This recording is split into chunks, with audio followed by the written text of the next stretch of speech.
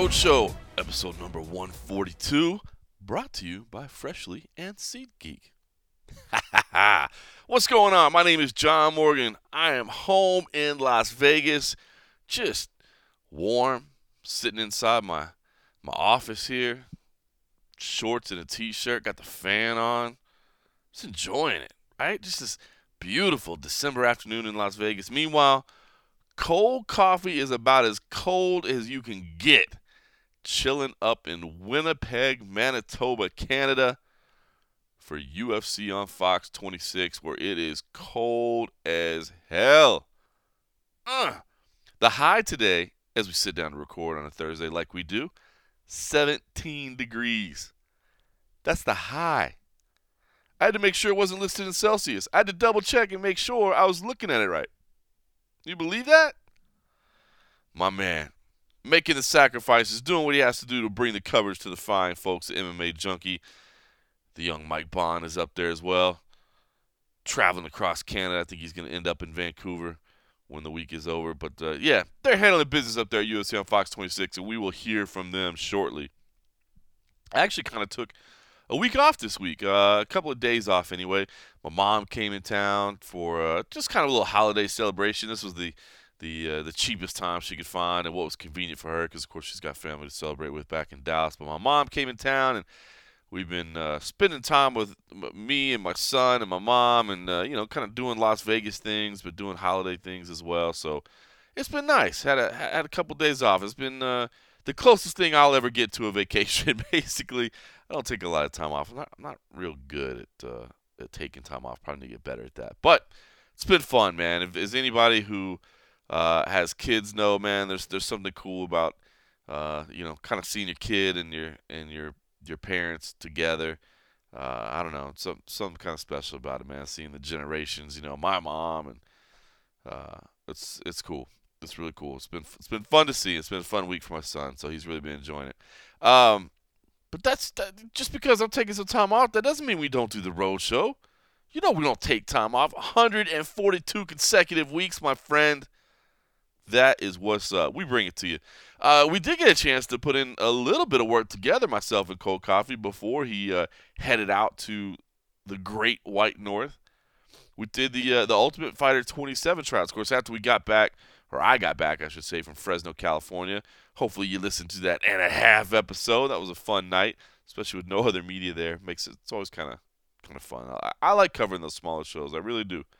But it certainly was a great night. And, of course, the continued fallout this week from Brian Ortega's incredible performance has been something. But on Tuesday, it was the Ultimate Fighter 27 tryouts at the Palace Station, the glorious, luxurious Palace Station, which is right around the corner from Cold Coffee's house. He could basically walk there, so convenient for him. But he was flying out to Winnipeg the next day, so we actually got to cover the Ultimate Fighter 27 tryouts. And I got to say, listen, I know that the Ultimate Fighter isn't everybody's cup of tea anymore. I get it.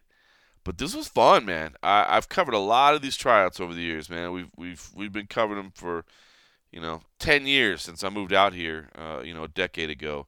And we've covered a lot of these bad boys. But I thought there was a nice collection of talent. If you haven't heard, the concept this year is Battle of the Unbeatens.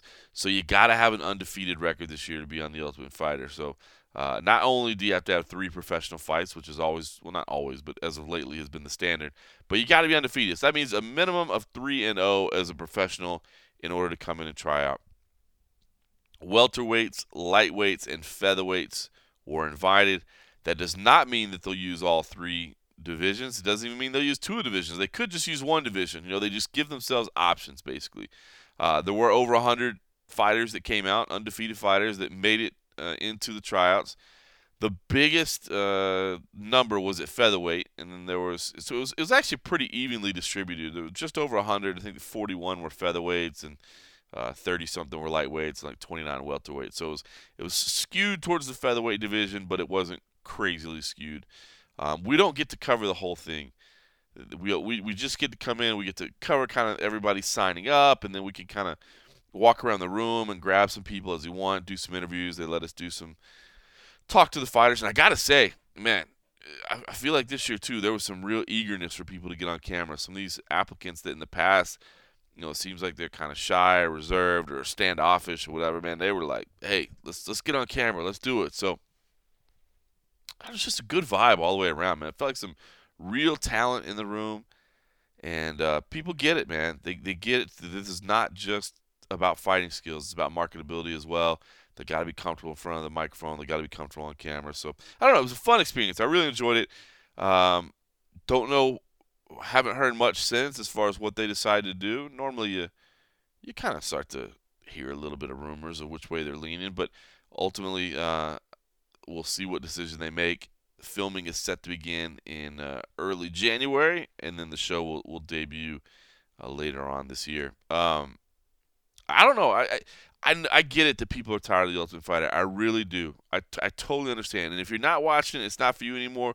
Cool. But I really don't understand the whole push to get rid of The Ultimate Fighter. You talk to these fighters, and it's a dream scenario for them.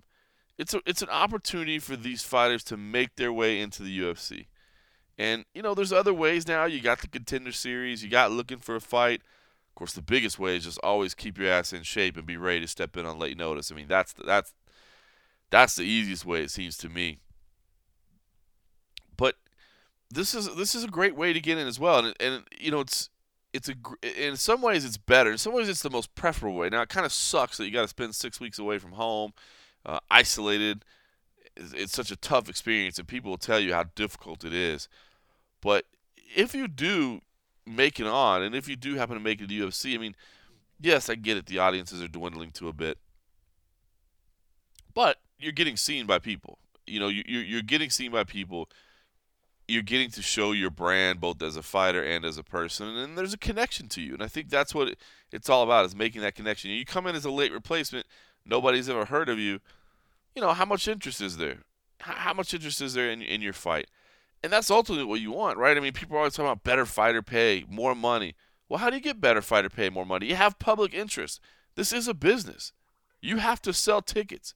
You have to sell merchandise. You have to have people that want to come watch you fight. When people say, oh, I can't believe it, you only get $10,000 a show and $10,000 to win as an entry-level fighter. I mean, I get it. I would love for everybody to make more money. I would love for everybody to make more money. But look at it from the UFC's perspective. The opening fighter of the night, are they selling $20,000 worth of tickets? I don't know. I don't think so. I don't think so. So, anyway, I just say that I think The Ultimate Fighter still has a place, even though I know people hate it and people want to take it out back and give it the old Yeller treatment behind the barn. I think it still has a place. Now, we'll see. The new TV deal, maybe the new TV partners don't want it. Maybe they're not interested in it. Maybe they're not interested in the product and it goes away. But for now, you still see people that are interested. So, listen, I thought it was a good collection of talent. Just a little bit we got to see. There were quite a few people that were the real deal. And I think, that undefeated record thing, that probably had a lot to do with it. And I guess that's, just one season and maybe it's kind of shticky or whatever, but I liked it. I liked the idea, at least from what I saw. So didn't hear anything about coaches, basically just hearing different scenarios bandied about. But, man, can I be honest and say I like the idea of Tyron Woodley and Colby Covington on there? I know a lot of people might not be on that Colby Covington train. I know a lot of people are annoyed by him. But tell me that wouldn't make some good TV. And I'm not about the drama. I'm not all about the drama. I'm not. I'm about the fights. That's what matters at the end of the day. But, you got Woodley who's hurt. He's got this shoulder procedure that he's going to go through. So he's not going to be fighting anytime soon. GSP, with his situation, it's not like GSP's dropping down to welterweight anytime soon to challenge for that title. So I don't think you'd be screwing any divisions up by bringing those two guys on there. And I'm telling you, I think it would make for good TV. You tell me Colby Covington wouldn't annoy the hell out of Tyron Woodley over time? Oh, man. And then you add quality fights to that? I'm down. Again, I haven't heard that that's the way they're going, but I like the idea if they're thinking about doing it. All right, you know what else I'm down for? You know what it is. Freshly.com, meal delivery service. Listen. By now you've heard about it, right? I mean, it's the best thing on the market. You get weekly prepared meals delivered to you fresh, never frozen, cooked by chefs straight to your door. All you got to do is heat them up. 3 minutes flat, you're eating. You're grubbing. It's always fresh, never frozen, 100% all natural, no artificial flavors, preservatives, no refined sugars, no gluten. It's good stuff for you, man. And it tastes good. I'm telling you right now. Chicken parmesan, buffalo chicken. I've been tearing that up. My wife, she liked this turkey shepherd's pie. She never had a shepherd's pie in her life. She liked it, and she's been crushing the chicken tikka masala as well. It's good stuff, man. They got good meals. And, you know, if you've been thinking about pulling the trigger, do it. I don't know how much longer they're going to give us this promo code, but all you got to do is go to freshly.com, type in the promo code ROADSHOW. That's all one word, ROADSHOW. They're going to give you $40 off your first 2 deliveries. That's $20 off a week for your first 2 deliveries. If you want to get the 6-meal plan, that's their most popular. That means it's only $39 a week for the first 2 weeks. I'm telling you, if you're thinking about pulling the trigger, maybe it's, New Year's resolution time or whatever, this is what's up. It's going to save you time. No shopping, no chopping, no cleanup, no none of that. It's easy. I'm just telling you, if you've been thinking about it, if you've been on the fence, pull the trigger, my friends. It's worth it. All right, here's what else we did at the Ultimate Fighter tryouts. We caught up with our man, the Black Beast, Derek Lewis. He was in the building as well. He was there supporting some teammates that were there trying to get in. He was hanging out, basically rolled out of bed as far as I could tell and came down to talk to us, but was generous with his time and gave us a few minutes just to catch up with him. And, of course, you know, if we can stick a microphone and a camera in front of Derek Lewis, we're going to do that. Excited that I don't think his fight's been officially announced yet, which we kind of touch on in the quick interview, but scheduled right now to fight on February 18th at UFC Fight Night 126 in Austin, Texas. Derek Lewis versus Marcin Tybura. That's what's on the plate right now. And it's good to see him back. You know, with him talking about walking away at one point. I think we all knew that wasn't going to happen. But had a chance to speak to him. Here's what Derek Lewis had to say. Derek, we're guessing you're not trying out for the Ultimate Fighter today. So what brings you to Las Vegas and the beautiful Palace Station? I'll probably try out for the Ultimate Fighter in a few years. You know, if I get cut, you know, I'll try out for the Ultimate Fighter then, maybe. Getting ready for the comeback season at some point? Yeah, for sure. You know, well, right now I'm feeling pretty good. You know, my back is good. It's been like 6 days and counting that I have no back issues at all. You know, I went to Onnit facility out there in Austin, and I believe they really fixed my back. So we'll see. You know, training been going good. I feel like I'm in shape right now. So we'll see when February the 18th come around. What has been the focus? I mean, obviously, has it just been really just getting your back healthy again? Because it seemed like maybe the health issues were causing some motivation issues, causing some frustration. So what's the past few months been like for you? Past few months, it have been like depressing a little bit, you know, seeing other guys rise and I'm still in the same position I'm in. You know, the opportunity is there. You know, the heavyweight division is wide open. You know, a lot of guys been getting popped for steroids, stuff like that, and move me in position still in a pretty good spot to get the title shot pretty soon. So, you know, I believe 2 wins in a row right now and 2 good wins against decent opponents. You know, I believe the title shot right around the corner. You were talking about walking away at one point. I mean, was that just a flash moment that you just were upset? Or, I mean, was that something you had really been considering and have had to think about? It was just because I just needed some time off, man. You know, I was fighting way too much. You know, my mind wasn't right. You know, I was having trouble at home, like just arguing all the damn time for stupid shit, you know. So I just needed some time off, and I got the time off, and I believe I'm ready to go now. Nice. So the head's in a good place. So start out with the mental game more than the physical game. Yeah, for sure. You know, I believe like all the time it's 80% mental than like 20% physical. I say that all the time. You know, it's true. Yeah. What is the update on the back? I mean, did you have to do any therapy or rehab? Or, I mean, obviously not surgery, didn't sound like, but what is the update? Yeah, I've been doing therapy, rehab, or what. They've been really just stretching out my back. They say it's mostly muscle tissue, you know. It's not really nothing wrong with my spine or anything like that. It's just muscle. So just tell me I need to stretch, put my legs behind my head, stuff like that. And they've been pretty good. My wife, like, you know, we're trying different moves in the bedroom. So yeah, I appreciate them for doing that. Yeah. That helps the family life too, right? Yeah, it's crazy, man. You know, I'm 32 years old now, and I'm doing things that I never think I was doing back then. I saw you messing with Mick Maynard a little bit. I do want to ask you, seeing Francis Ngannou rise and get that title shot, you two guys were kind of rising up the ranks together. Now you see him fighting for a championship. What's your thoughts on that? I mean, are you happy for the guy? You respect it? Is it frustrating? What's your thought? I just think it's racist, man. You know, I'm an American black guy. You know, he from France. You know, they gotta step their game up, man. He gotta show me some love, man. I've been through more than he have. Nah. What do you think about that matchup? You think he's got a shot against Stipe, or is this too much too soon for him? Well, I believe it's gonna be a good fight. Stipe been rocked before. Francis, he haven't been really touched before. So it's gonna be an interesting matchup. But hopefully if Francis wins, then I'm gonna come in line and I'm gonna take Francis out. That's the fight you want at some point. That's the fight I want after this fight right here. So hopefully everything goes good and goes plain. That's the fight I want.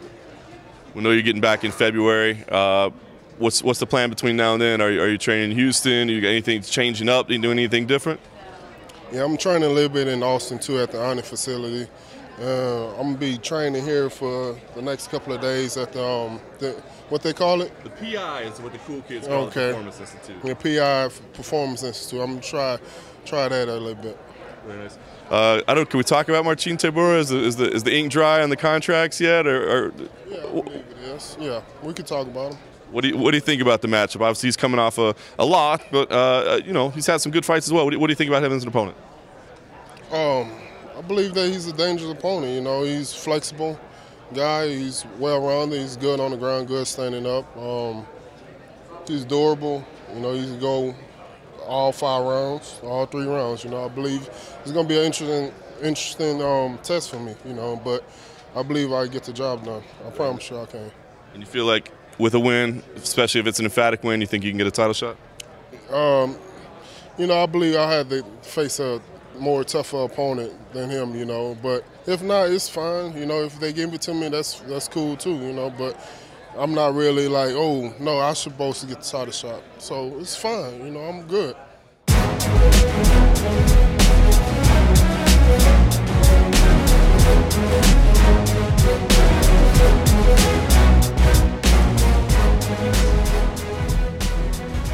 Derek Lewis talking about just needing a little time off. I think we all knew that. Glad to hear that he's rejuvenated, refreshed, working at the Onnit Academy, which I wasn't aware of, so makes even more sense that he's fighting in Austin. I just thought it was, the Texas ties, the Houston to Austin. But he's actually spending some time in Austin, so that makes sense. And always, of course, the humorous angle of how he wants that title shot and how the matchmaking is racist and how his recovery is giving him extra moves in the bedroom. That'll make sure you're not fighting with the lady. All right, well, that was about the extent of my work week, to be honest with you. I came home from Fresno. I had one day of work and then did the Ultimate Fighter tryouts, and that was pretty much it. The rest of it, I've been kind of hanging out, enjoying a few days with my family, which has been phenomenal. But the MMA world goes on. It carries on, and there was something else that happened this week. Down in Los Angeles, Bellator held a luncheon down there where they brought out the first 2 heavyweight participants in the Grand Prix. Of course, it was finalized this week. Actually, I'm kind of bummed about this, but it is what I'm excited for I'm excited that we got you covered coast to coast is what I'm excited for. But I will not be at UFC 220 in Boston, which I'm a little bummed about because, of course, Stipe Miocic, Francis Ngannou, who doesn't want to see that fight? Good Lord, that's going to be fun. But I will actually be at Bellator 192, which is the exact same night on the opposite side of the country in Inglewood, California. That, of course, is when Douglas Lima faces Rory McDonald for the welterweight title. And Quentin Rampage Jackson and Chael Sonnen kick off the heavyweight Grand Prix. That's an opening round fight. Michael Chandler versus Goiti Yamauchi's on that card as well. That's a pretty good little fight there.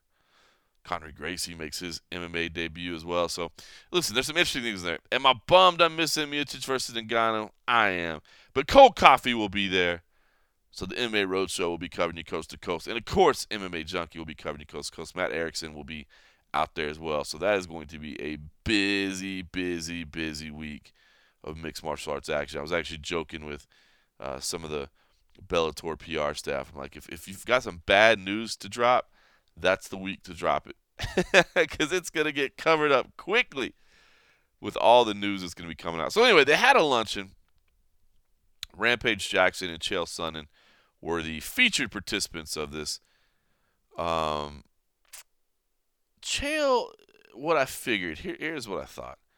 Chael's got his own podcast. Chael gets an opportunity to be on microphone a lot, right? So he had some great things to say. As always, if you want to go check it out, just go to the MMA Junkie YouTube channel, and you will find the full scrum right there for Chael Sonnen, and you can watch it. But what I thought was, for the Roadshow listeners, you probably want to hear Quentin Rampage Jackson, right? He's the one you don't get to hear from very often, and I thought he was in pretty good spirits. Now, I was not there. Our man Dave Mandel, a long-time Sherdog employee who unfortunately was laid off earlier this year. We've been trying to use him whenever we can because he is a talented photographer and videographer. He was there for us, so he actually was able to listen in and record all this for us, and much thanks to him. Simon Simano, our LA-based editor, was there as well. But I have to say, the heavy lifting in the scrum was going to Scott Peterson of MMA Weekly. Old school MMA Weekly crew. And you'll hear Mark Raymondi's voice as well pipe in with a couple questions. But I thought you guys want to hear this. Quentin Rampage Jackson. So Chael said that it's kind of... Fuck Chael! What the fuck he say? Fuck Chael! He said you're being cordial. Oh, okay. He's cool then. So, is it different fighting somebody in the tournament once again, Pride style, and being the... not going after each other? Is this really Pride style? I don't know. It's as close as you're going to get. As close as I'm going to get, huh? Well, what's your question? Let me get this right. You guys are being cordial. Oh yeah, I think it's down to Chael and I. We're like we're veterans in the game now, and you know what I'm saying. We've been professional. Chael has good energy, and I like that. When you get around a fighter that you want to fight, for me, it's all about their energy because to me, it don't matter. I fought people that I love, and I fought people that I dislike. You know what I'm saying? So with me, it don't matter. You know what I'm saying? Like once I get inside that cage or that ring, none of it matters. So I can be cordial. I can be cordial and stuff now. I'm maturing every year. Every year I notice. Every year when I get close to my birthday, I mature a little bit more and more, and it scares me because I'm a big kid. I don't want to lose that. He says that the fighters of today don't have the grit like the fighters of your time, and he mentioned you as being one of the gangster fighters, tough guys. Do you see that in the sport today? I agree with him 100%.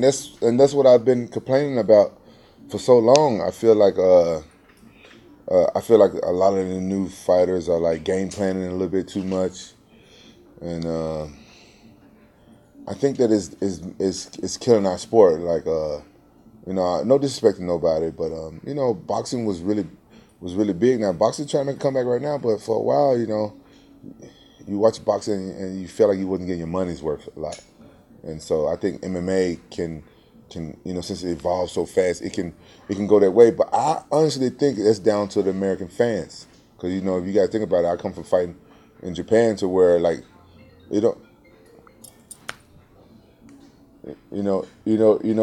Japan, like it don't matter if you win or lose, as long as you fought with like the warrior spirit, you was respected. But in America, you know what I'm saying, you got a lot of fair weather fans. People be cheering for you hard, and the next, as soon as you lose a fight, you all type of bums, and they talk bad about you. Then they come on your social media and give you a lot of slack. And so fighters, we're humans just like everybody else, and on a subconscious level, you know what I'm saying, that's going to kind of happen, especially with how popular and social media is with all the keyboard warriors. It's something that I wasn't used to when I was coming up fighting in Japan. We didn't have like the social media, and if they did talk shit on me, it was in Japanese, so I wouldn't know anyway. So, and so I still have that type of fighter spirit. I still like I'm fighting for the Japanese fans. Like I when I go in and fight, I want to give a exciting fight no matter what. I risk losing all the time just to excite the fans. But in America, like the fighters, they're like game planning, and they scared to make mistakes. Everything's super methodical, and then they fight just to win. They don't fight to entertain that much, and it's making for boring fights a lot. Do you feel like fans have turned on you, since your last fight? Oh yeah, fans. Oh yeah, fans turn on me whenever I lose a fight. Like even my last fight with King Mo, I thought that was like a really close fight. All my fights with King Mo was really close. Could have gone either way, but I didn't cry like King Mo and said like crybaby. Oh, I thought I won it. I thought I won it. It's a fight, man. Both people can't get your hand raised. But I fought like a man though, and I did some stuff outside of my comfort zone. I tried to take him down. Hell, I took him down one time with a little sneaky trip, and I just didn't do it enough to get my hand raised, I guess, and yeah, fans talk crap. They talk shit. Like when they can't even do half of what we do. They probably couldn't even make it through a training camp, let alone get in there and fight another man. And so that's why I'm thinking it's down to the American fans. I'm telling you, I fought in a couple different places in the world, and I love America. I'm American, but I have to say that American fans are the worst. I have to say it. I'm being honest. They can get mad at me, like I said, and there's something they need to work on. Like if you like somebody, if you're a fan of a fighter, as soon as he loses, don't jump ship. You know what I'm saying? That's when the fighter need their fans the most. And so we need y'all to lift us back up and tell us to get back in the gym and train harder, not jump ship and talk shit about us, because it's a mental thing. It's a mental fight as well. You know what I'm saying? We need our fans to be with us even when we lose. And a lot of American fans are fair weather fans. So I said it, you know what I'm saying? And fans can talk shit about me all they want. I'm just keeping it real. How excited were you to get a heavyweight fight, not having to cut weight? I'm really happy to be a heavyweight. Honestly, I'm going to miss 205 because I look at the old pictures, and that's when I was in my best shape and I was ripped. I had abs, and so I saw my picture when I fought Chuck Liddell, and I had abs coming out of my back. Man, I was in good shape. I'm probably going to miss those days, but I have a really good nutritionist, and like I said, like my thyroid was really bothering me, and I saw a specialist.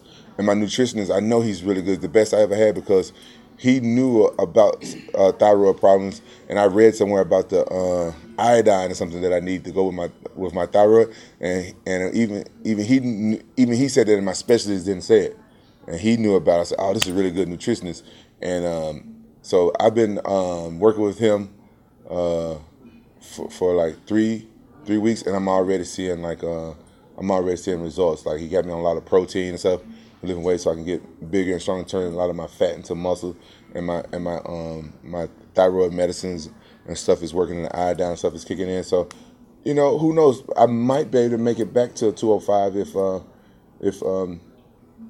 I keep working with this nutritionist and everything go according to plan. I'm really happy with the results that I'm seeing, but it's really bad when you have like a bad thyroid. It's like a underactive. That's the worst one. I'd rather have an overactive thyroid. It's the worst one. It really bothers you. So what are you walking at right now, and what do you expect to fight at? Well, lately I've been I started my training camp at 261. And then I've been my weight been going up and down because I'm drinking a gallon of water a day now, and I'm lifting weights like a madman. So I know I'm putting on muscle. And so I'm probably walking around like 255, 260. Do you plan to fight at 255? I don't know. I would rather weigh like 240, 230, but I just don't see me getting there with all the water I'm drinking, with all the protein and weights I'm lifting. Granted, you've been in the fight game for so long, so this late in your career, what's the motivation for you? Money. Hell wrong with you? I've been honest about it. I don't fight for fame. I don't fight for glory. I fight to pay the bills, put my kids through college, put my sister through college, take care of my parents, and play with toys. That's what I fight for.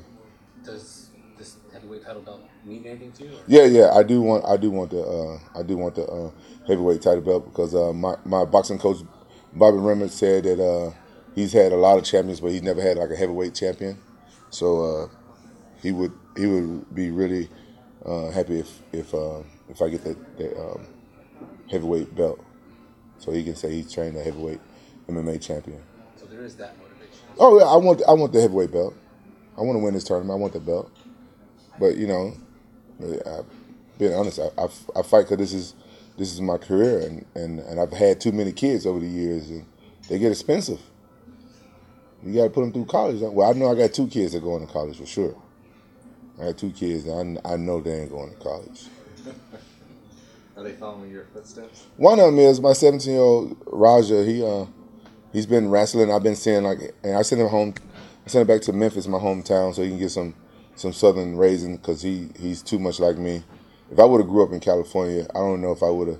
If I would have grew up in Orange County, I don't think I would have made it here to be a fighter. It's too much trouble there. Where you know what I'm saying, it's different type of trouble than what I grew up in Memphis.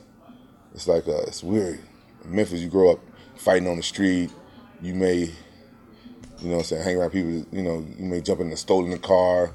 You may, hang around drug dealers and stuff like that.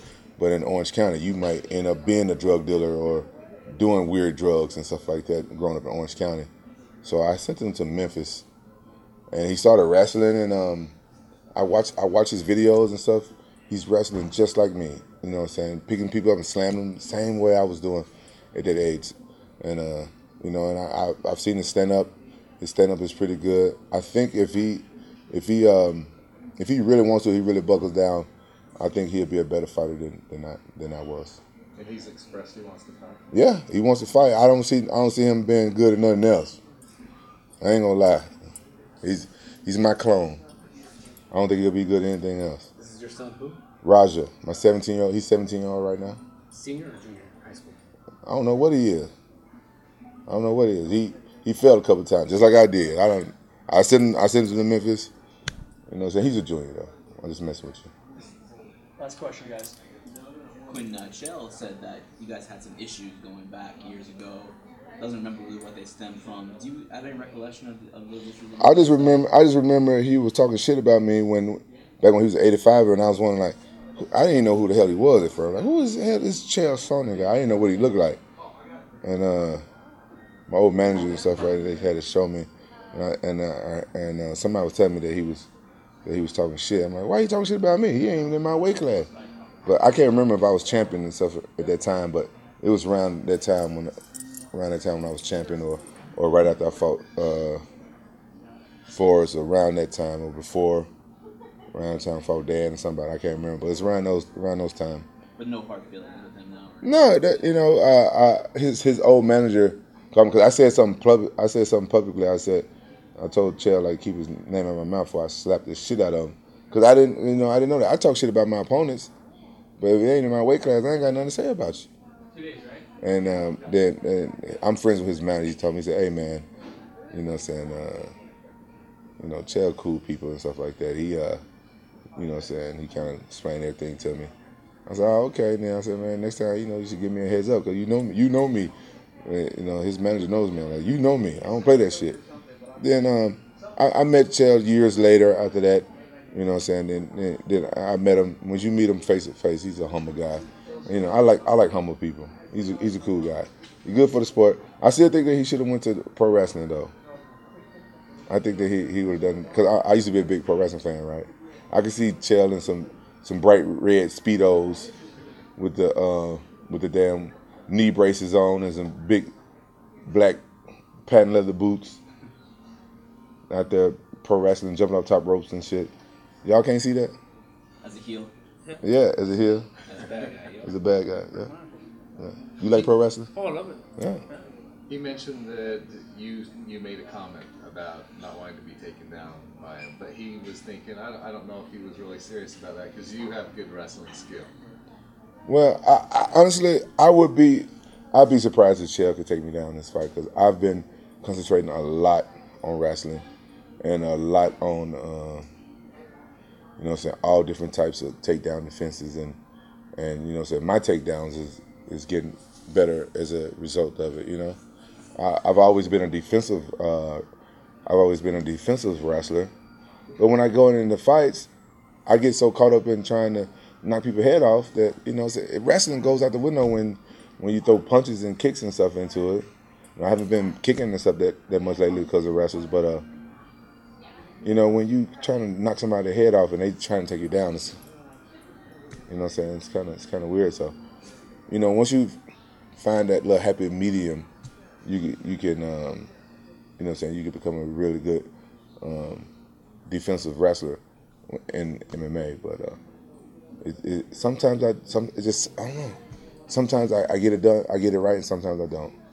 Like I remember when I fought Kevin Randleman, I was so worried about him taking me down. I just figured like if he took me down, it was going to be so hard to get back up because he was just really good at it, ground and pound and keep you on your back. And it takes so much energy to get up. So I was like, you know what? I just got to make sure he don't take me down. And that was one of my most proud moments fighting a wrestler because he couldn't take me down. And I trained really hard and I focused really hard on wrestling. So I took it back to there.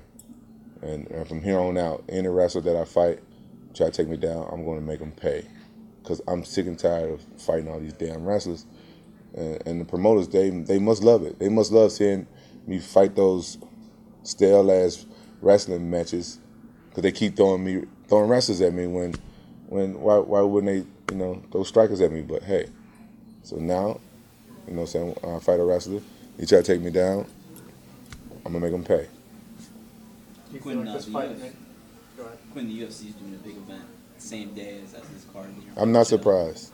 Chael said he's competitive and he wants to beat the UFC. He wants to be able to beat the UFC that night. Do you care about that kind of thing? No.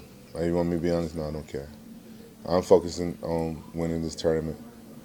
I can't focus on everything. I can't focus on winning this tournament, beating the UFC, who getting red. I don't, I don't care. When I first came to Bellator, honestly, that was part of my plan. I left UFC because of that whole Reebok thing. They wouldn't let me wear Reebok back in the day and stuff like that. They kind of taking sponsors and stuff away from me. And I kind of told Bjorn, like, hey, I'm down, man. Put me on free TV whenever they have a UFC fight, and let's try to steal some of their numbers.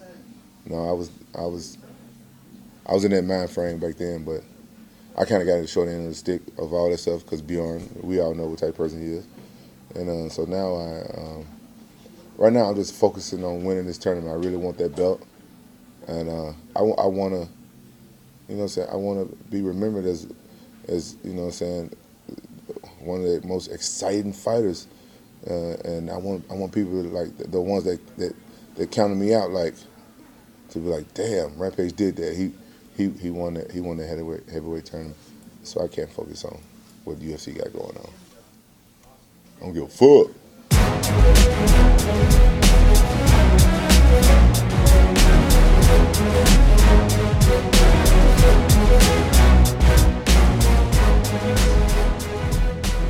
Quick shout out to our partners at SeatGeek.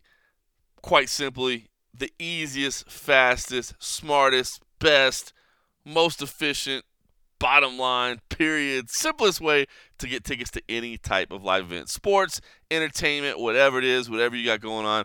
I'm telling you right now, if you're in the market for tickets, get SeatGeek. Just download it on your phone. I've used it. It's a couple of quick taps. It's super easy. They actually just evaluate all the deals for you, so you don't even have to do the math in your head. It's super simple.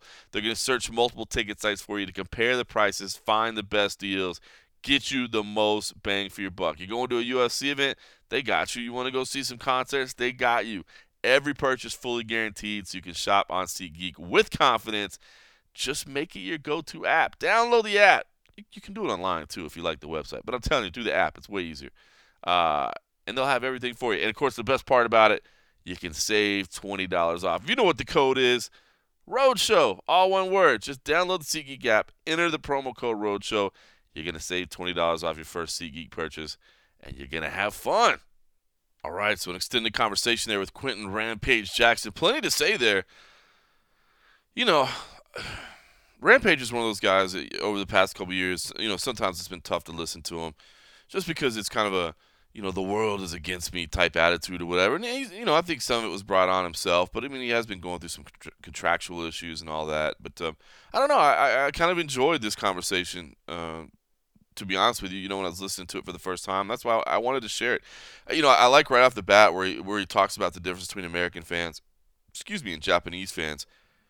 It's wild. I mean, it's hard to criticize fans, right? I mean, you're not going to get much support in that. But, man, that is a sentiment that a lot of people have, is just that, how much different the Japanese culture was during the Pride heyday. And of course, Quentin Rampage Jackson was one of the biggest stars in Pride. I mean, he lived right through all of that. I mean, the guy is Pride royalty. And, that attitude of that it's not necessarily just win or lose. It's the effort that you come out there and bring. And if you bring that effort, the crowd's going to support you. And they have more of an honor and a respect for the athlete. And, I don't know. It's a weird situation because I don't, at the end of the day, wins and losses do matter. They really do. But I don't know that they should necessarily be everything.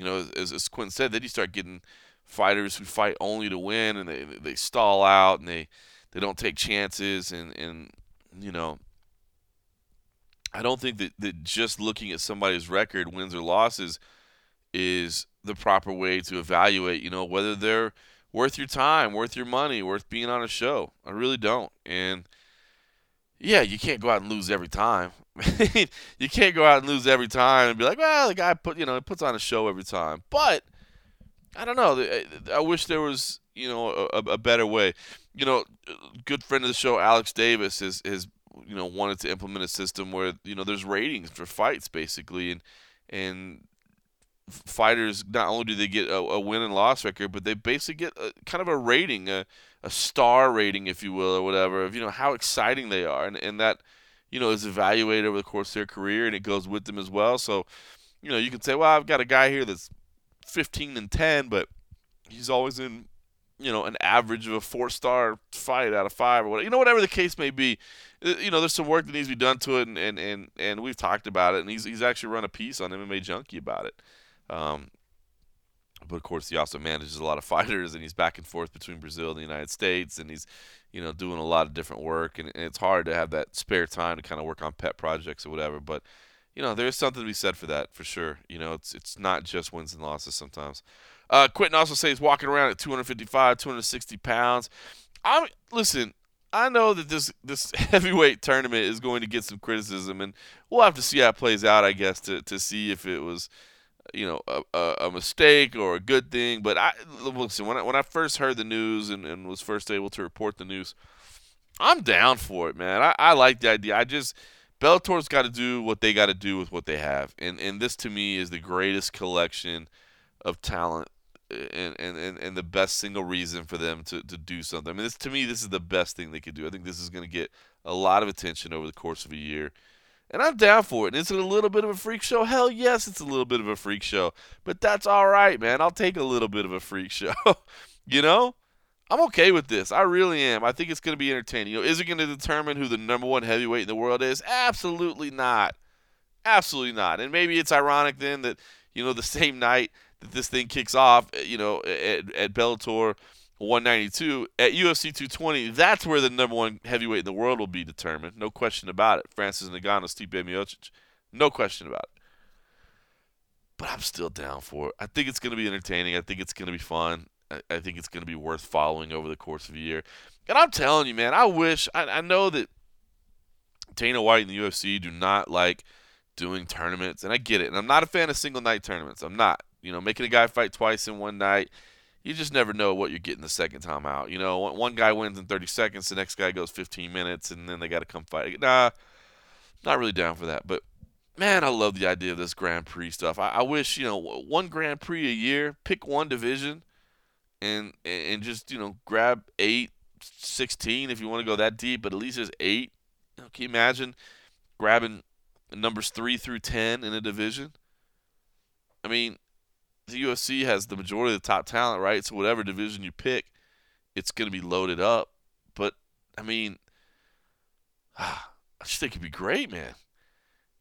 Lightweight right now, while we don't know what's going on, maybe Conor and Tony Ferguson aren't in it, but you got, and I'm just pulling up our MMA junkie rankings. But imagine, a lightweight Grand Prix over the course of the year that includes Eddie Alvarez, Justin Gaethje, Khabib Nurmagomedov, Edson Barboza, Nate Diaz, Kevin Lee, Michael Chiesa, and Beneil Dariush.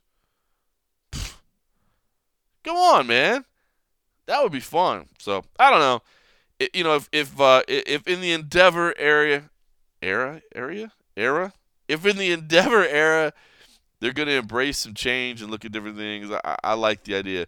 We'll see. I guess if this heavyweight Grand Prix just turns into an absolute disaster for Bellator, the UFC is probably not going to pay attention. But man, if it gets a bunch of headlines and it turns out to be a success all year long, maybe they'll think twice about it. So, wishful thinking, perhaps. I've never heard anything that would suggest they're thinking that, but I would be down. All right.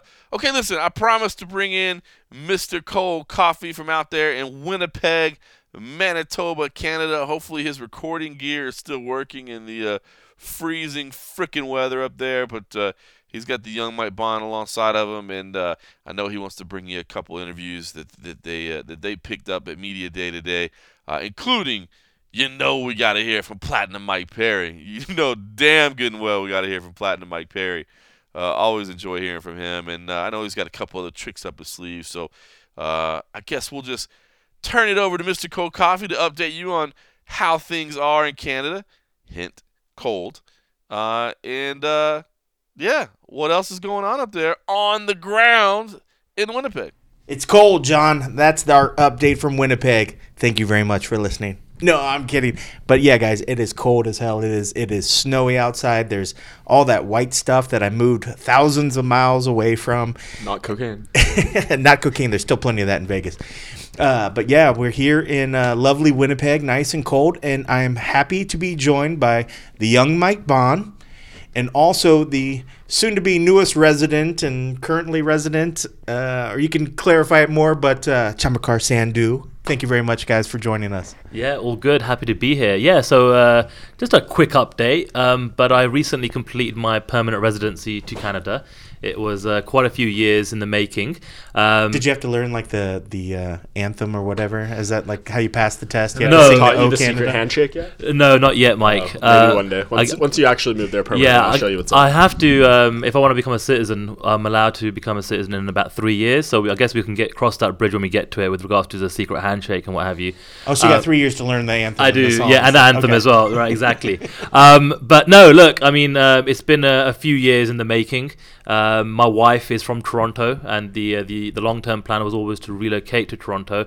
But that aside, it was always my hope and dream that I would one day end the anguish of staying up until 6 o'clock every Sunday morning watching MMA, specifically UFC events, and now I will gladly take an East Coast finish time of 1:30, which some people still get annoyed about, but for me that is a blessing from the heavens above. So I'm here for a couple of months. That's when I get my permanent resident card. I'll then head back to London, most likely spend the majority of 2018 there. And then the plan is to make the permanent move around September, October of next year, and I'm really excited about it. I dig it. Well, that is the epitome of a MMA junkie right there. Literally moving to another country just to make your taking in of MMA that much easier. Right? Yeah. Don't worry, it'll get painful pretty quick. Once you get acclimated to the start time, it doesn't really matter. I mean, it's still painful.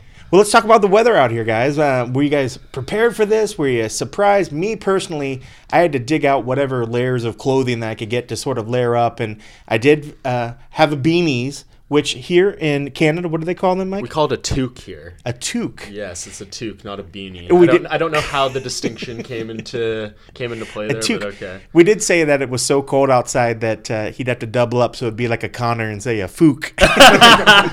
A 2 and a 2 is a fook. My father-in-law was calling it a toque, and actually, for the very first time in my life, I had to buy a Parker jacket just for this trip and potentially the Boston trip, in January. Yeah. And all your days in Toronto. And all my days in Toronto, considering how cold it might get. So yeah, and like I've never had to, wear something so thick and padded and insulated in London. I mean, it gets cold during the winter in London, but not this cold.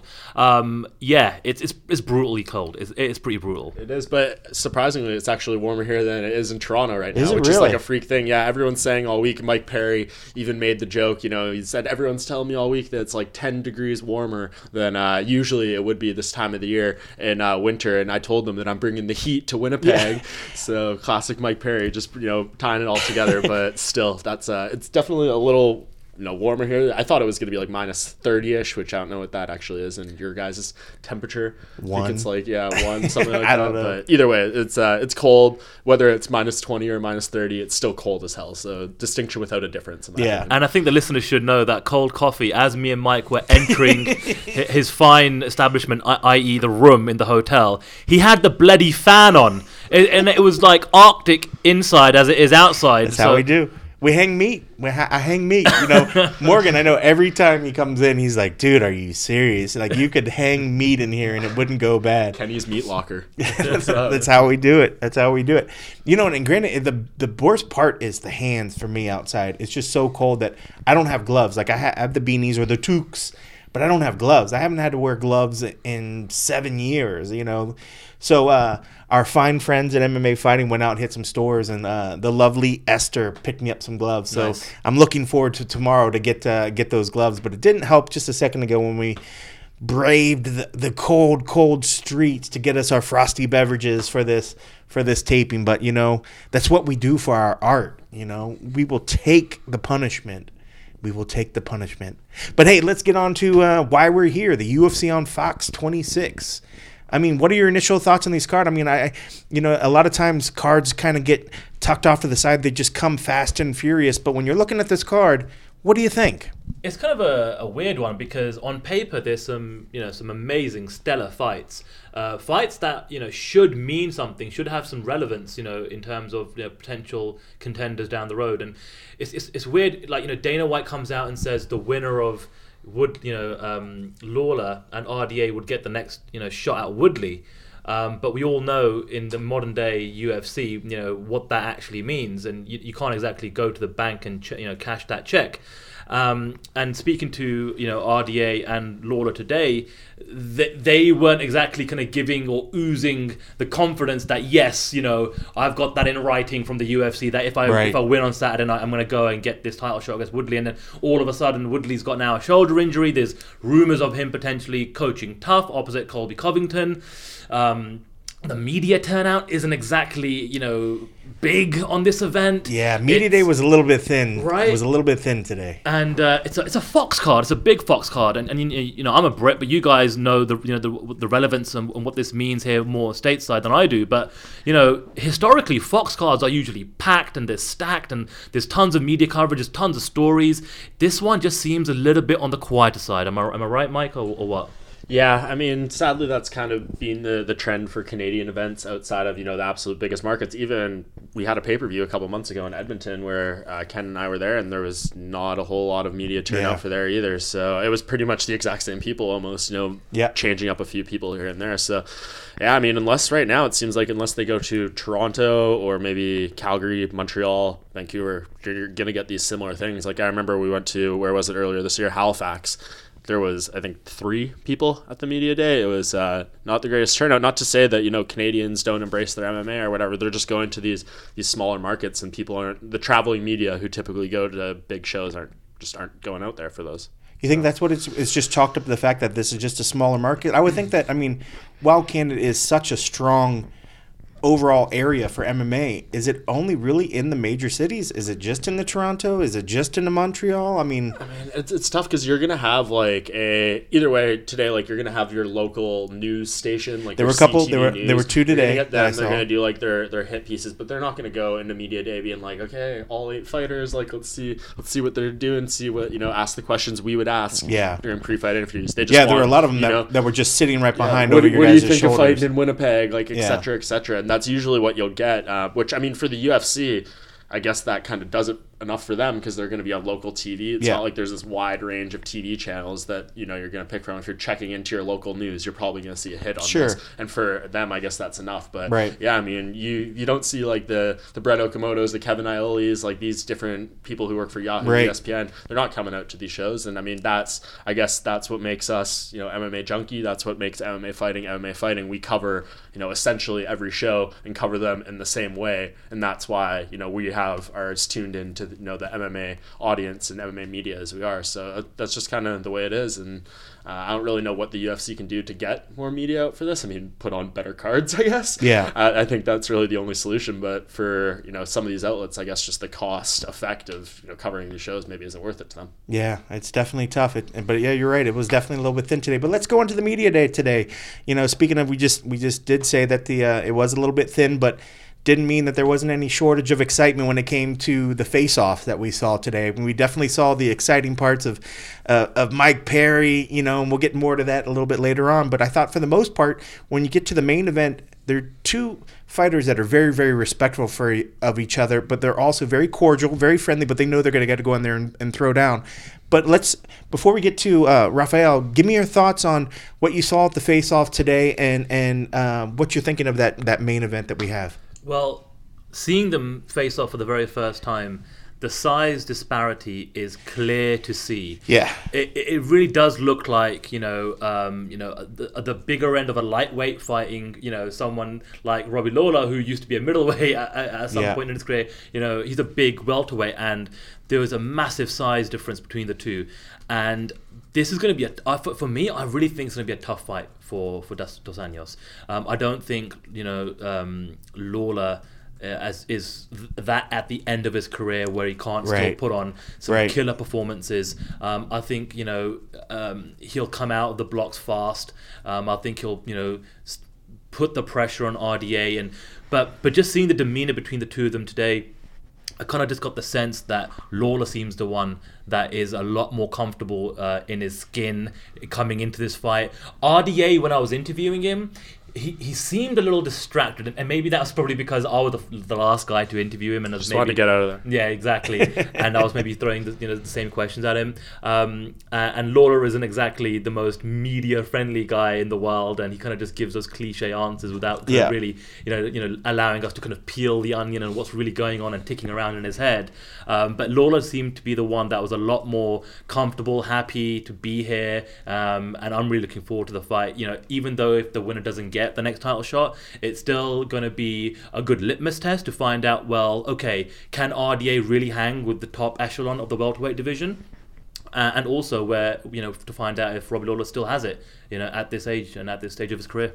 I think that's great. And before we hear from Mike, let's listen to the audio that we got from Rafael Dos Anjos, and we'll see what he thinks of this upcoming event. Rafael, you just stared down with Robbie just a few minutes ago. What do you see? Do you size him up? Do you look in his eyes? What do you kind of take away from these pre-fight stare downs? Yeah, man, he's a tall guy. He's going to be the bigger guy tonight, on the night of the fight. But, I feel that all these guys, they could be better than me, but on fight night, I'm better than them.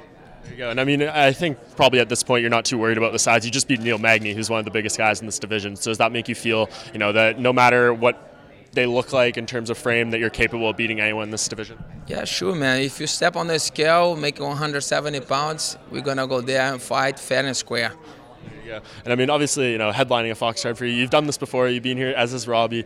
Does this feel special at all to you? I mean, you've headlined pay-per-views, headlined Fox cards. Does this do anything for you in terms of, getting you a little more excitement, motivation, anything like that? Yeah, sure, man. Fighting on open TV is always good on Fox, and it's good because a lot of fans they they became MMA fans because they watch Fox, and they watch UFC on Fox, and it's great to be on this show against a guy like Robbie too.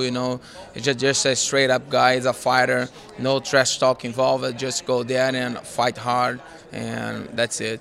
I'm going to give you a couple facts about Robbie Lawler's career, and I want you to respond to them. First one, he has been hit 781 times, significant strikes in the past 5 years. That's more than anyone in the UFC. What do you take away from that?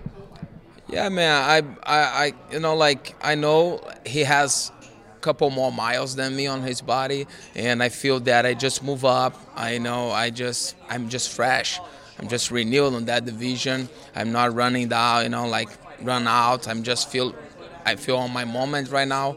And the way that I feel that I'm going uphill and Rob is going downhill. That's what I feel right now. He has the highest takedown accuracy in terms of taking people down. I think he's like 16 for 20 in his UFC career, which is the highest accuracy. What do you take away from that?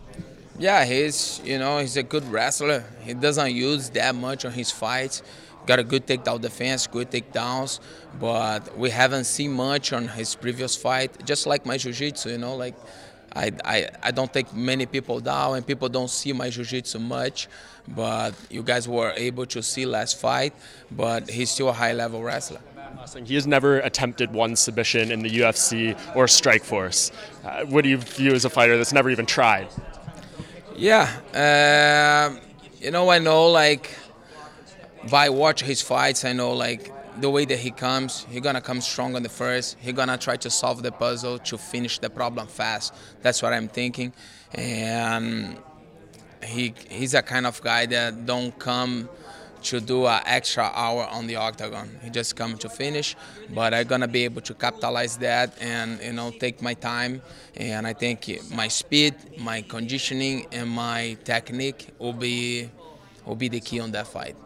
Originally, Dana White said this was a title eliminator. Winner is getting the next title shot, Tyron Woodley. Tyron said yesterday he's planning on getting elbow surgery. And there's also rumors out there that he could be coaching the Ultimate Fighter against Colby Covington. Where do you stand right now? What happens to the winner of this fight? Are you going to get a title shot, or are you uncertain now? Yeah, I believe in what he said first, what Dana said first. But I'm really focused on Robbie right now.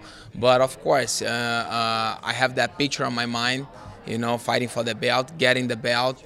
Of course, you have to visualize that, and I'm still competing because I'm thinking about the belt. I'm thinking about being a champion. By the time that I don't believe that I can make it anymore, I will stop. I will, retire.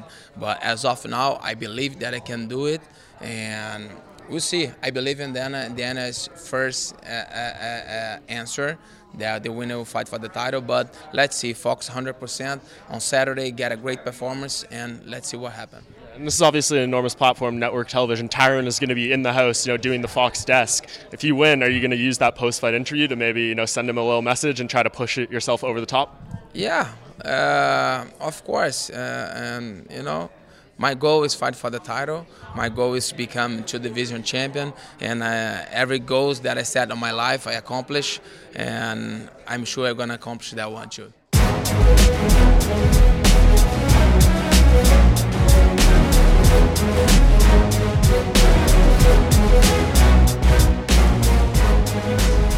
All right, and there's Rafael Dos Anjos.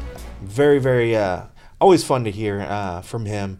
I think it's always good to hear from a champ, and just kind of get their mindset, because was a champion, lost it. I think a lot of guys could probably go downwards from that point. This is a guy that I think most people think he's fighting better than ever now. So very, very interesting. But let's switch over to his opponent. Another former champ. I love when we got two former champs fighting, that are striving and working to get back to different weight classes too, very, very interesting. But Mike, give me your thoughts on when, looking at Robbie today. It's funny, we all knew Robbie comes in. We've all done enough of these that we know that nobody wants to be that first person that gets in line, because you never know, just like in a fight, what Robbie you're going to get. So there was that point today where we lined up. We're like, all right, we're gonna take first stab. And I saw the local news guy who wasn't going to interview, who was just kind of tucked behind us. And then I was thinking, I was like, oh man, Mike, what do you think? Maybe we'll switch off to the side. We'll let somebody else take first blood. and then we'll tuck back in. So we moved over a little bit, and then the cameraman moved. I was like, "Nah, bro, you can go. You can warm him up." He's like, "Yeah, I'm just kind of just tagging along." And I was like, "Okay." Well, they didn't even bring him in till like the latter part. Yeah, too, which is interesting. Which kind of worked out. Half the session, and then we kind of just stood around. And we were all, it was me, Ken, Sandu, and Casey from MMA Fighting. We were like, "Okay, who's gonna talk to him?" We're like, "Should we just all tag team this? Let's just tag team this one, and all go in and see what we can do." And I mean, it was okay, but it definitely wasn't any Robbie Lawler magic. There was it was a strugglesome 10 minutes for a few there. Yeah. But anyways, so it's typical Robbie Lawler. It's what we've come to expect. It's kind of funny because usually what happens on a lot of those things, me and John will have these brainchild. We're like, all right, we're gonna get in front of the guy. Let's just get it. We'll knock it out. And we always pick the guy that they show up last. So today would have been another case. So maybe it's me. Maybe the one that I happen to pick the guy that always comes in last. But we did finally get him, and I thought it was good. I mean, I liked the bit that he opened up at the end. It's funny because the interview was like pretty much I thought was over, and then Casey kind of jumped back on, and asked him about not taking submission attempts, and then you kind of got to see that side of Lawler that you don't see a lot of times, where he actually like laughed. He joked a little bit, and you're right. He seemed so comfortable today that, well, let's be honest. I mean, the guy's fought so many times. I mean, like, he's not going to get the jitters like an up-and-coming guy. He's been a champion. He's lost it, and he's striving for it again. This is a guy that's as comfortable and as, I guess, well-educated when it comes to the fight game as anybody, But how comfortable he was definitely looked more so than Rafael. But also, I don't know. I mean, it just it's amazing. And if you base on part of how somebody's going to perform is with how comfortable they are through the fight week, how good they look on weight. I mean, neither one of them looked like they were struggling. Both of them looked like they still had some weight to lose. That's for sure. I thought they both looked, I don't want to say plump, coming from a heavy, plump guy like myself, but they looked like they still had some, some work to do before tomorrow's weigh-in. Well, I think we're still getting used to seeing Dos Anjos as a welterweight. Yeah. So used to seeing the lightweight version of him all sucked out, struggling on these days before, and now he doesn't cut much weight. He's a lot more high energy throughout the week, so it's definitely nicer to see. But I think just naturally for all the years we've seen him at lightweight, he's still growing into that welterweight frame, probably trying to put on muscle. So yeah, it's probably where the plumpness came from. Yeah. Well, we enjoyed the interview that we had with Robbie. So let's bring you a little bit of the interview that we got today from Robbie Lawler. Robbie, obviously this is your first fight internationally, but you're not exactly traveling too far. Do you ever regret perhaps not fighting in other parts of the world, like Europe or Asia or Brazil or any places like that? No, I just go with the flow, and wherever they book me, that's where I show up and fight, I guess. You haven't spent much time outside, though, here, it looks like. Just hearing you talk yesterday, it's just all hanging out in the room, pretty much? Yeah, hanging out in the room. It's a little cold out there, and it's 70 degrees in my room, so it's a little nicer. Does this type of weather, I mean, I don't know if this is a stupid question or not, but does it make it more challenging to cut weight for you guys, or is it just only if you're, doing things outside? Yeah, it doesn't make it hard for me. I've lived in the cold before, obviously not a place this cold, but just do everything indoors, bring your plastics, bring your sweats, and just go to work. And you're a guy who, in the past, your home was starting out at welterweight. You moved up to middleweight, came back down. Obviously, Dos Anjos is moving up a division here. What are the challenges that when you go up and you're fighting elite fighters at a weight class higher than where you're typically used to competing? How do you make adjustments for that? You just go out there and be as strong as you possibly can, and be tactical and try to beat the other guy up just like you would at the weight below. The pace might be a little slower, so there's definitely advantages to moving up. Would you ever consider going back to middleweight? No, not really. I feel like I'm good at this weight. I'm not too heavy. It's not a hard weight cut for me, so I feel comfortable. In the build-up to this fight, Dana White's gone on the record and said that the winner of this fight will get the next title shot. Have you had any more communication with Dana, and kind of do you believe him when he kind of says that? No, I haven't had any communication with him, but I'm not too worried about that because you got to win first anyways, and then you'll see what happens after that. So just focus on the task at hand, go out there, try to showcase my skills, and put my best foot forward. Should you win, do you think the last couple of wins would put you in a position to get a rematch with Tyron? Yeah, I mean, obviously a win always gets you closer to your goals, so we'll see what happens. I know you know when you first came back to the UFC, it was a pretty frequent pace of fighting, and it's been a little bit slowed down this time. Tyron said yesterday that he's planning on getting shoulder surgery, which will keep him out, who knows how long. For you, if you win this fight, I mean, are you content with taking some time off if you need to in order to get a title shot, or do you want to keep the flow going here? I'm going with the feel. See how I feel, see what's going on around me. There's a lot of different variables. There's training partners getting ready for fights. There's coaches getting ready for fights. So you have to, and how I feel. So it's a lot of variables that I need to make sure are all aligned for me to take the fight. This is, I believe, your second fight under Henry Hooft and the Combat Club since leaving ATT, correct? What have they given you, and what have you got there that perhaps you weren't getting before at ATT? No, I mean, really good. There's really good training partners everywhere I've gone. It's all about different skill sets, making sure I'm sharpening all my skills, working top to bottom. It's just a good atmosphere for me. Since you fought Donald Cerrone, earlier this year, he's lost a couple more in a row. Are you surprised to see him on this little skid right now that he's facing? I don't really pay much attention to everyone, and I'm not trying to be surprised or shocked by anything. I'm living my life, and they're doing their things, and we're just watching. Fox is obviously a massive platform, so you're in the main event, you're headlining. If things go your way, you win.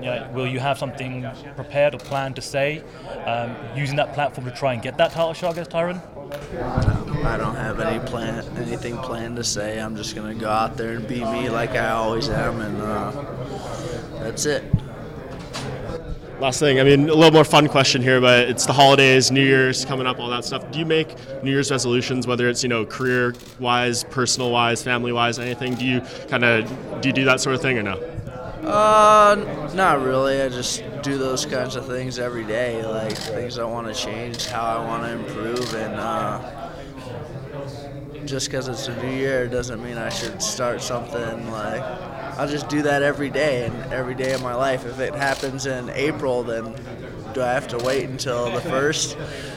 So no, I don't do that. And after all these years, do you still enjoy doing the media? Oh, I love it. It's great. What's your favorite part about the media? Answering all these questions, light shining in your eyes, all the good stuff. You told Brett Okamoto yesterday that you talk about with your friends all the things that we're kind of asking you about, right? Is that accurate? Was with the quote that you kind of gave him when he asked you what you talk about, at home with your friends when it comes to MMA, and you basically said, I talk about what you guys asked me about? Yeah, but I was joking because I don't talk about this shit. I'm at home relaxing, talking about other stuff in life.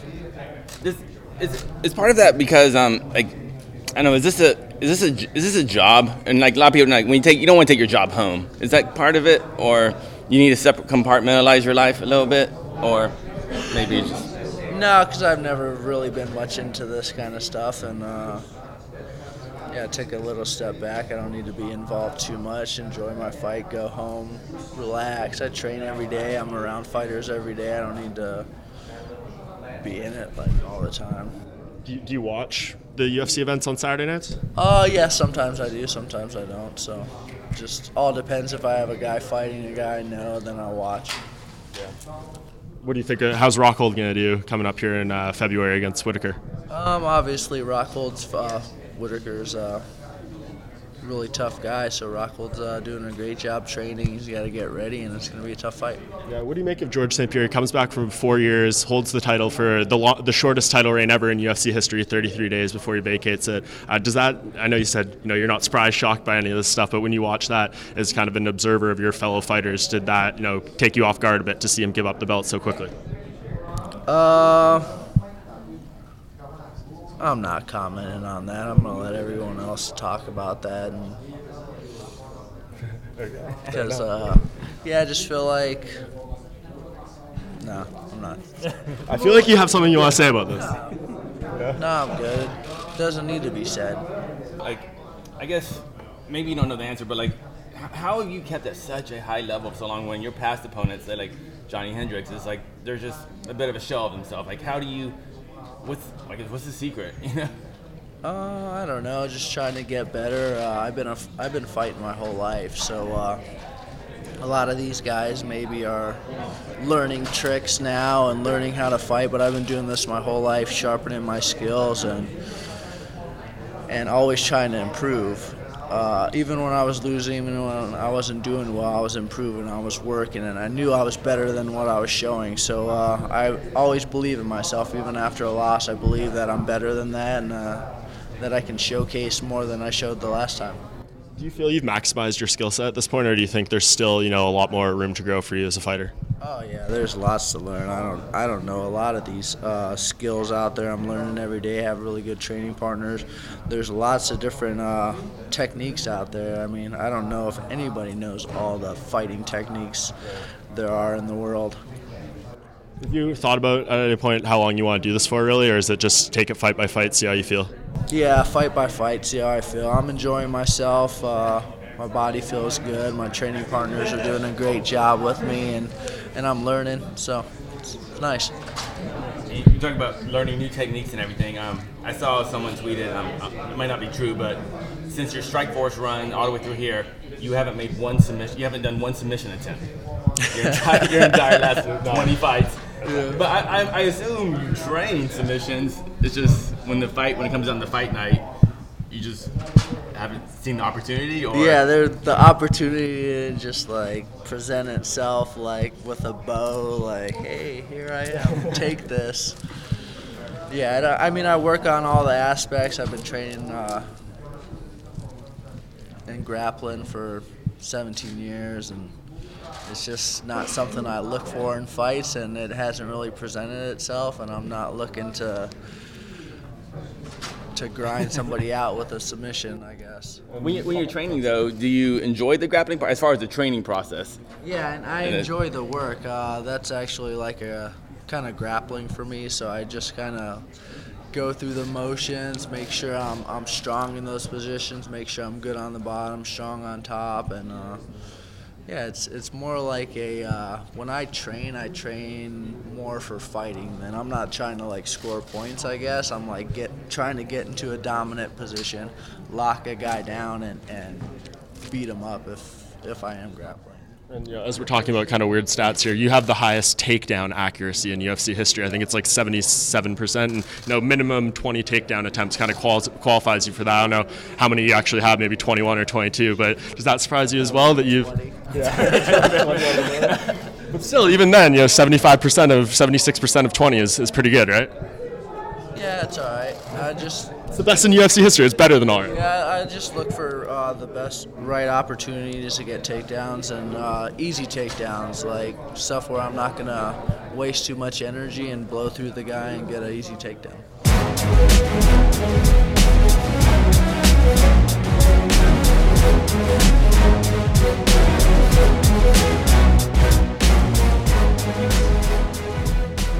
All right, there is the former champion Robbie Lawler. Really looking forward to that fight, guys. I think it's going to be one hell of a fight. But speaking of fights that can be one hell of a fights, are there sleeper fights on this card? Are there other fights on this card that you guys are really looking forward to that maybe somebody doesn't know much about? Well, being a Brit, I've got to kind of highlight the Brits that are fighting on this card. And sometimes, I think we were talking about this yesterday, Mike, sometimes I feel like, the matchmakers get together and they know the locale that they're going to hold an event on or an event at, and they start to kind of go through all the nicknames of fighters, and they start to figure out, well, that'll be fun if we put so-and-so in that event. Yeah. So considering how, cold it is here in Winnipeg. Is it cold here? It's pretty cold, Kenny. It's pretty cold. We've got Danny Hot Chocolate Roberts fighting on this card. Danny had a rough year last year. He actually, brutally got destroyed by Mike Perry in Manchester, but he's bounced back, and he got a win earlier on this year, and now he's going to be the curtain jerker taking on Nordine Taleb. So look out for that one. I think Danny's kind of like starting to mature as a fighter, and I think we're going to start to see the best of him now as we move forward. I did see him in the elevator the other day after the meeting. He did not look in good sorts. I don't know if that was Really? a tough cut or maybe he just had a rough practice or something. Yeah, he looked like he was kind of had his head leaning against the elevator and didn't look like he was in a good mood. But that could be a lot of things. It doesn't mean just a weight cut. Maybe he's just pissed off at a coach, but he looked like he was in not happiest of sorts. So I guess we'll see what happens if something should come up with the weight cut tomorrow. But figured I would come in and I'd say that I did see him in the elevator. He didn't look too happy, but I could be reading way too much into it. You know, like he is cutting weight, and you should see me. Not that I cut weight, but when I get grumpy from not eating. Well, look, we've got Danny Roberts, and we've also got Darren Stewart, who's taken on Julian Marquez. Danny Stewart coming in on very short notice. 35 days. Exactly. But, you know, he's a pretty comfortable middleweight, so I don't think he exactly had too much weight to cut. And given the fact that Darren Till was supposed to be a guest fighter, and I actually spoke to him a few days ago, and unfortunately he couldn't make it out due to some personal reasons. He wasn't going to go into details or elaborate any further, but it kept him back in England, and we just, you know, all of us... Darren Till! Yeah. If Morgan was here, he would burst. He would do the Glaswegian accent for Darren Till, the Scouser. Yeah. And then we found out literally, I think a short while ago, we all got an email from the Fox Sports PR team that the luncheon tomorrow is cancelled, where Michael Bisping was supposed to be one of the featured guests there. That's so true. To have Darren Till and, you know, Michael Bisping, you know, two of the, you know, obviously better known British fighters not making out here, I guess it's all going to be on Darren Stewart and Danny Roberts' shoulders to fly the flag for Britannia. What so about to speak. Pietro Menga? Well, I was going to give you the leeway there, or the segue, sorry, Mike, but you go into it. You know, Pietro Menga, a lot of hype about this guy. You had the time to speak to him the other day. You know, MMA Junkie gets exclusive, special prelim access to fighters. You know how we do. And Mike got a chance to speak to Pietro. So you know, maybe give us your thoughts on, you know, what you took away from that conversation. Yeah, nice guy. Obviously a big opportunity, tough UFC debut to be fighting Tim Elliott on short notice. That's a tough one. Yeah, pretty interesting story for him though. I mean, he was saying that his plan as of 2 weeks ago was to fly to Vegas for the Ultimate Fighter tryouts, which I believe you and John Morgan attended the other day in Las Vegas, and he was the only media there besides Helen Yee. There you go, Helen Yee. Shoutouts. He's fighting at 125, but he's shoutouts. I see what you did there. He was intending to fight on the Ultimate Fighter at 145 because he is undefeated. I believe he's 13-0, so he would have qualified for that season. And now he's fighting at 125. 13-0? Yeah, 13-0. Oh, yeah. He was going to be fighting 2 weight classes above where he naturally competes. He was going to try out at featherweight, and he's a flyweight. But yeah, he said, you know, asking him, obviously he prefers this avenue, not having to live in a house for 6 weeks, not having to come in on the tough contract, all these different things. This is a better situation for him. So, you know, win or lose, we'll see what happens. As we said, Tim Elliott, super tough entry fight, but he's got his place on the UFC roster now. I'm sure, you know, he feels he's going to win this fight. He called Tim Elliott's style unwatchable. He said he hates the sloppiness. MMA is about, you know, clean technique. Tim Elliott's the antithesis of that, and he doesn't like it, and he's going to expose him and teach him a lesson, all these things. But he feels that his real UFC debut is going to come at the UFC event in London in March. That's a card he wants on. He wants to get, you know, a big fight there, and I think win or lose, he probably gets a spot there, but he feels that he's going to get a win here, and then everyone's going to know him going into a fight in London where he's going to be celebrated for being a Brit. Wow, fireworks. That just sold me on the fight. Now I really want to. I mean, I've always been a fan of Tim Elliott's fights anyways, like, even though maybe it's not the perfect, you know, version of MMA, like, you know, like he says, Tim Elliott is always fun to watch. So that's, now I'm even more excited. But it's funny you say about I was thinking about the 13-0, 12-0, whatever. The requirements for the tough was 3-0. Mm-hmm. But there were a lot of cats that were there. Well, not a lot, but I heard that there were some people that were 2-0-1. So they were undefeated, but they had 3 fights. So, yeah, I mean, that's kind of, is that scraping the bottom of the barrel a little bit? You know, they're already starting to reach out and like, oh, yeah, you want to be undefeated. But now you're like, you're threading the, you're threading the line really, really close there. I mean, it's a challenge because I think it makes sense going for the undefeated thing because you don't look what just happened at this past season Ultimate Fighter. Our championship fight was supposed to be a 4-2 fighter versus a 3-2 fighter, something like that. Yeah. And then obviously, Sajara Eubanks pulled out, but either way. I think they want to avoid that again. I mean, and on the Ultimate Fighter, it's just so tough because you're already scraping the bottom of the barrel. This is season 27. We've had so many people on this. And then we have Dana White's Contender Series. We have Dana White looking for a fight. Like, there's so many ways to get into the UFC now. Short notice fight. There's putting on so many fight cards. If you're a good guy with a good agent that has, or a good manager that has a good relationship with the UFC or matchmakers, you don't need to go through the Ultimate Fighter. Yeah. So, and why put yourself through that stress? Yes, you'll be on TV, all these things, but look at this season we just had. It was a championship belt on the line. It was the lowest ratings ever for Fox That's Sports. true. So, what's really the upside of going on that show anymore? I can't really say. So, I understand why these people would try out, but 2-0, 2-0-1, 2-0 guys. I expect that's what's going to come out, but I'm sure hopefully they can find a gem. I mean, Pietro Manga, he seems like a guy that could be interesting if he went on that show. Who knows what would happen, but he's in the UFC now. Without having to do it. Well, I know you watched the season really closely because you did a lot of the recaps. Every season since season 18, right? Baby, every episode. So had it Check been those recaps on MMA Junkie. So had it been the matchup that it was supposed to be with Sajara Justin Scoggin. and Nico, who do you think Sajara would have took it? Man, she was looking real scary. She was on looking that show. real scary. She's just so big for 125, which obviously she couldn't make the weight. So and she's just so powerful. Her frame is just enormous. I mean, it's hard to say because obviously Roxanne is such a completely different style, but Sajara seems really legit. I mean, her power is there. Her striking is good. She's a black belt in jiu-jitsu. She's extremely difficult to take down just because she's so strong for the weight class. So, if she can get her situation and her life sorted and everything and make that 125 cut healthily, she's going to be a force to be reckoned with in that division. If they fought, tomorrow and she made the weight, I'd probably pick her to beat Nico. I agree. After seeing what Nico did to Roxanne. I agree. And all right, so before we close on out here and get to it, my favorite part of today, outside of the face-offs, was Mike Perry going up there and getting in their face of Santiago Ponzinibbio. That was outrageous. I mean, did you guys expect it? I mean, I expected him to kind of puff up a little bit and do whatever, but before he even got onto the stage, he was already starting to jaw. I mean, did you guys expect that to happen? I totally forgot for a split second that we had Mike Perry on this card.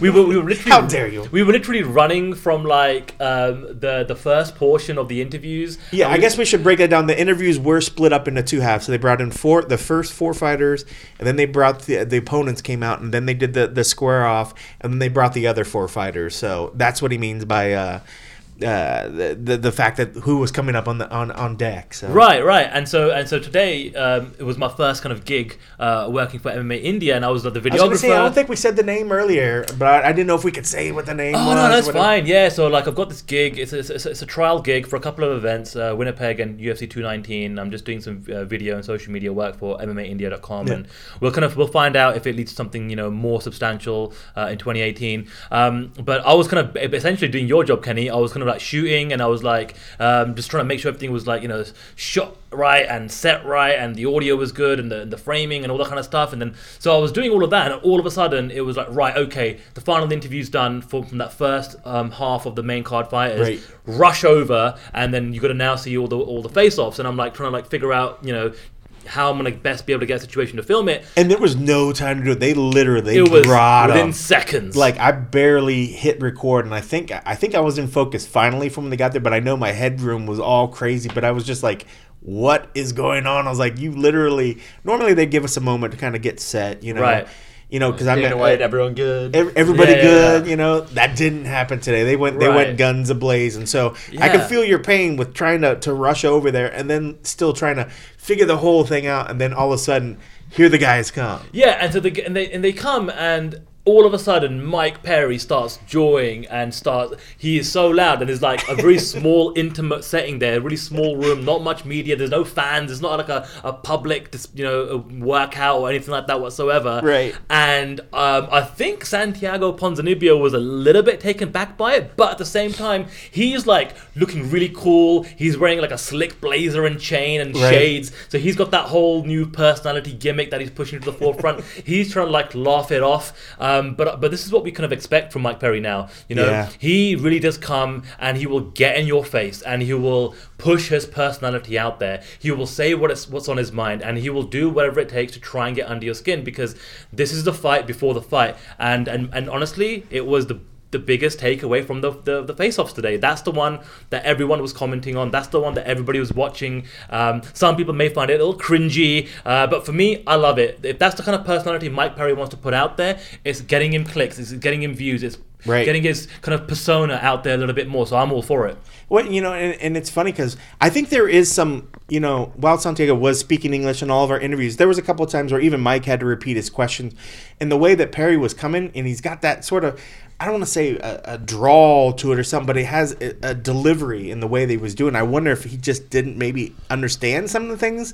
But you can still, even if you don't understand what somebody's saying, you can get the body language. You can get the gestures. You understand that even if he's getting 3 out of the 10 words that he's throwing at him, he could probably get it that this dude's talking shit in my face, And I think he was taken back, but also he took it in stride. I mean, he took it a lot cooler than what I would take it if I was up there. I'd be like, really? For real? What are you saying?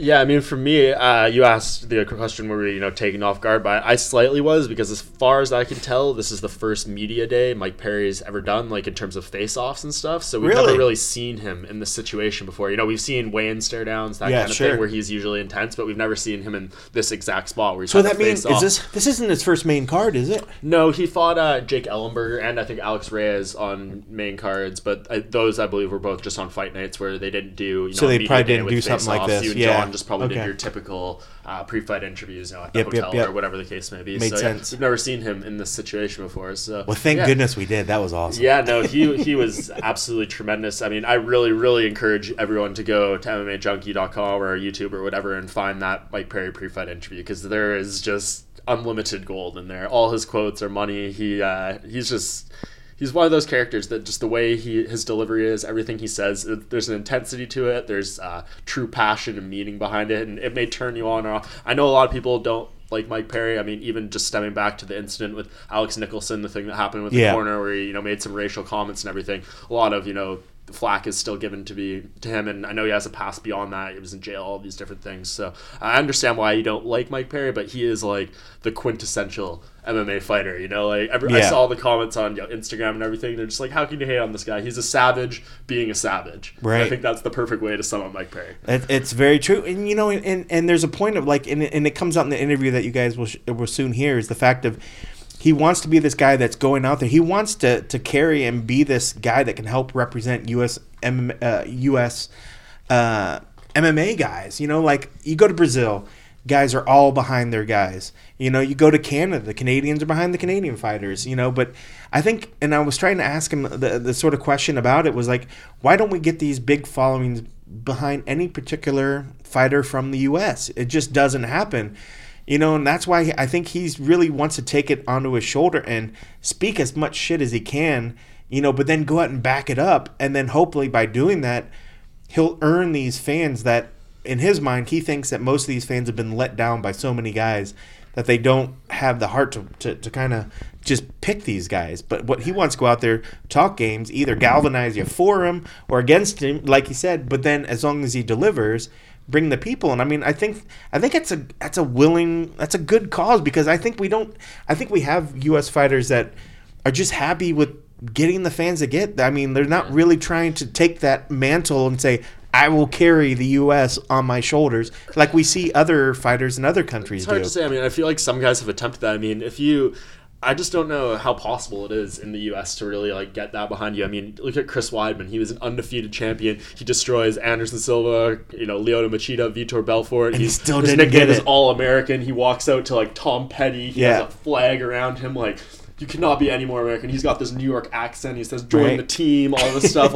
And he can't even get over as a big pay-per-view draw or anything. So if he can't do it, I don't know who can do it. I mean, obviously you have a Ronda Rousey who was, beyond belief in terms of being a megastar, that she Right. had so much support. But it's not like she was this beloved American fighter. Like, she had just as many haters as she had people who support her. So yeah, I mean, I can't speak. Obviously, I don't live in the States. I didn't know grow it's up weird there. because I see you guys so much. I want to like, come on, you guys don't understand what I'm saying. Yeah, I but just can't know you speak guys. to your, you can I either can't get- speak to your yeah, I guys' mean, like- culture as well. Like, I don't know, maybe just because it's such a big country with so many damn people who come from so many different places around the world, that maybe it's just a challenge to get that behind you. That's But, what I wondered yeah, about I that really too. Just I don't mean- know. Like, I'd love to see that fighter, but it's just such a crazy sport where, like, you know, look at Chris Weidman. He had his huge run. Imagine he had all the sport behind him, but then he loses 3 fights in a row. How many of those people are still sticking around, you know, to watch him fight whomever after 3 losses in a row? So it's a challenge. I mean, I don't Yeah. really know how you break through and get that big American star. I think it's always just going to be